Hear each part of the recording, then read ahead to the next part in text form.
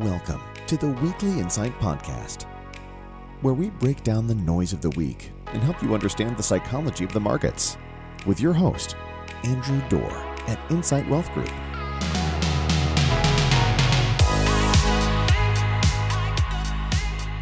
Good morning. Welcome to the latest edition of the Weekly Insight Podcast. As usual, I'm your host, Andrew Dorr. I appreciate you making some time today to hear just a little bit from us about what we feel like is going on in the market and the economy. As usual, I'll remind you that what you're about to hear today should not be construed as individual investment advice, but instead should be utilized as a part of your research in understanding what might work best for your portfolio. If you need assistance or help on that, I'd encourage you to give one of us here at the office a call. We'd be happy to talk to you about it. With that, let's take a dive into last week and what the next few weeks might hold. Let me just say, after last week in the stock market, we finally got a good week. We needed a good week, and it was significantly positive. And as of the end of the market close on Friday, every major index is now up substantively. Thank goodness we needed it. It had been a little bit of a rough ride since the inflation report earlier this month. Every time we do one of these, when you look at the charts that we send out in our weekly insight memo, you can link to it in the show notes, of course. But every chart I put out, my compliance officers who are listening to this and whom I adore because they keep us out of trouble, but they always require me to put something below every chart. And it's supposed to say that past performance is not indicative of future results. And again, our success last week is not going to be indicative of future results. You know the story really well by now. The Fed is going to continue to drive most of the performance in the coming weeks. And earnings, which are important, but they're following a distant second in that conversation. But the good news is we've seen some positive trends on both of those fronts in the last several days and weeks. So the question becomes, is this kind of movement sustainable? Is this kind of positive movement sustainable? In the short term, we'll see.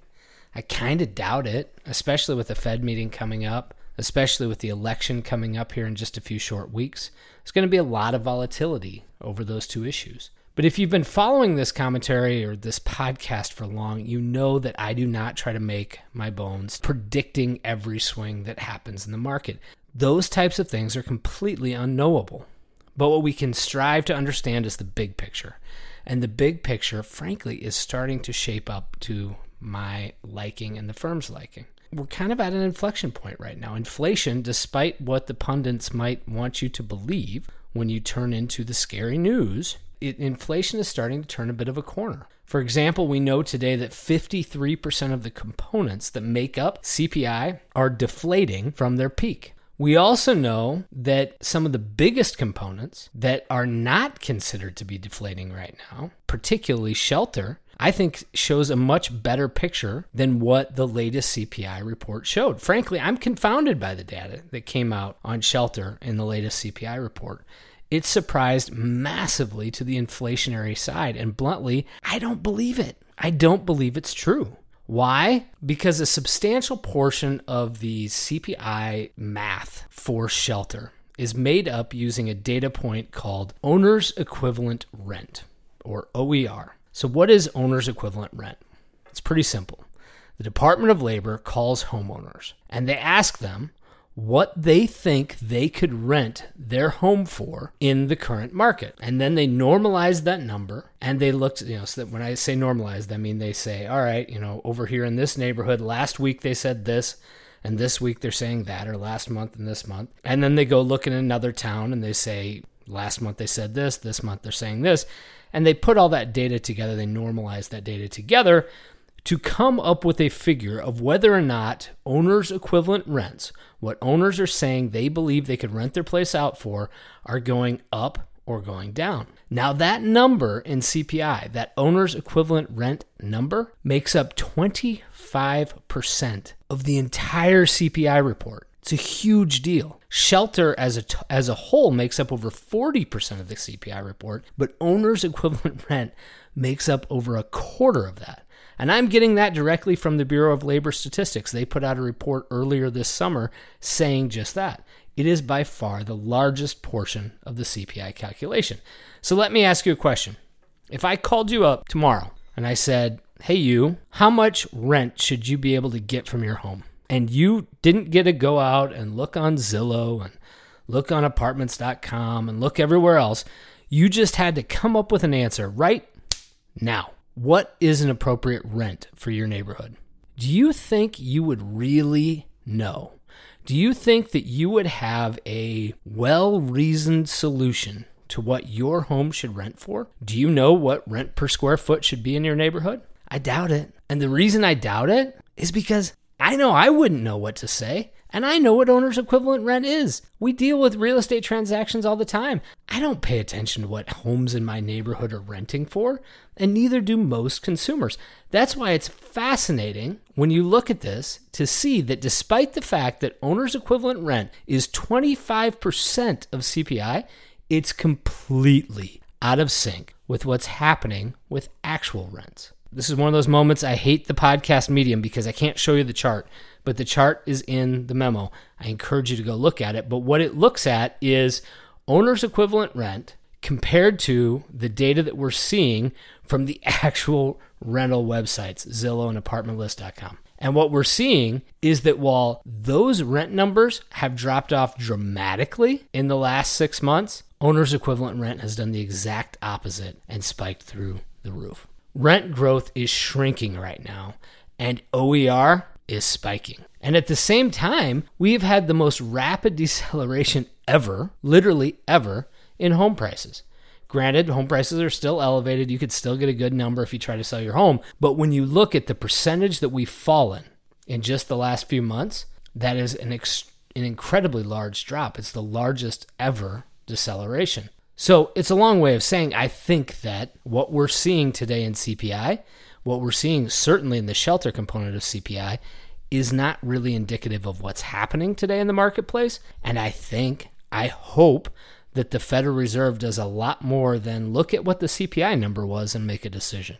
I think they're paying attention to these issues as well. So we're starting to see some good trends go our way. We're starting to see it on inflation. But I would also point out there are some other really big historical trends that I think are lining up in our favor. And understand this, we have to focus on, widening our worldview, widening the picture here, and starting to look at what the situation that's happened for the last 9-10 months means in the long-term scheme of things. And it gets back to our old favorite adage, the Warren Buffett adage, be fearful when others are greedy, and greedy when others are fearful. Now, why is that important? Because every time that we've had a dip of 25% or more in the S&P 500, which, by the way, on September 30th, we got to 25.2%. Every time we've had a dip of 25% or more over the last 72 years, the results over the next 1, 3, 5, and 10 years have been stellar. Let me go through the math. The average 1-year return, positive 21.6%. The average 3-year return, positive 36.9%. The average 5-year return, positive 83.3%. And the average 10-year return, positive 213.7%. Those are big numbers. Even the worst period in this, the bottoming of the market in 2002, even then, 10 years later, we were still up 38.3%, and that included a massive cratering of over 50% in 2008 and 9. So when you look at this thing, the history is on our side from the really big picture. And that also ties in nicely with another big picture item, how markets work relative to elections. That's right, we got to talk about the elections. So I'm sorry. Right now, I know that whether you're a Republican, a Democrat, or an independent, the hairs in the back of your neck just stood up a little bit. This country, for whatever reason, is as divided as I've ever seen it in my lifetime, and I would guess many of you would say the same thing. But politics and the market are inextricably linked. They are something that we have to pay attention to. They're something we have to understand. We don't have to take sides. I do get a little frustrated when I hear people in the finance industry picking winners and losers in politics because it really, frankly, doesn't matter.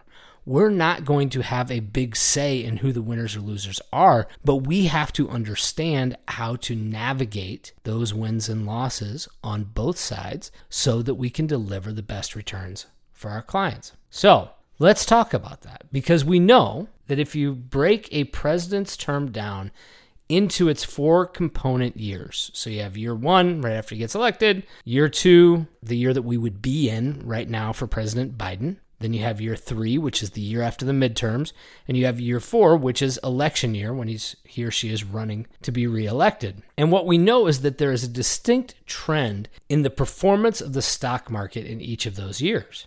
And there is one year that massively outperforms all others historically. What year is that?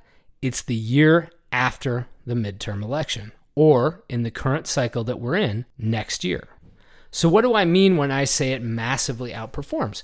Let's take a look at the data, because what we see is that historically in year 1, the stock market returns a 7% return. In year 2, a 1% return. In year 4, a 6% return. What does it return on average? In year 3, positive 17%. That is statistically significant. That is statistically much higher than any other year in the presidential term. But how accurate is that, right? You could say, well, geez, Andrew, maybe 1/3 year the market was up 110% and that skewed everything else. Well, we can also look at how many times we've seen positive returns in that year. And what we know is that year 1 has had positive returns about 61% of the time, year 2 about 57% of the time, year 4 about 86% of the time, but year 3, the year that we're looking at here, positive returns 95% of the time. That is statistically significant, and it's significantly better than any other year in the term.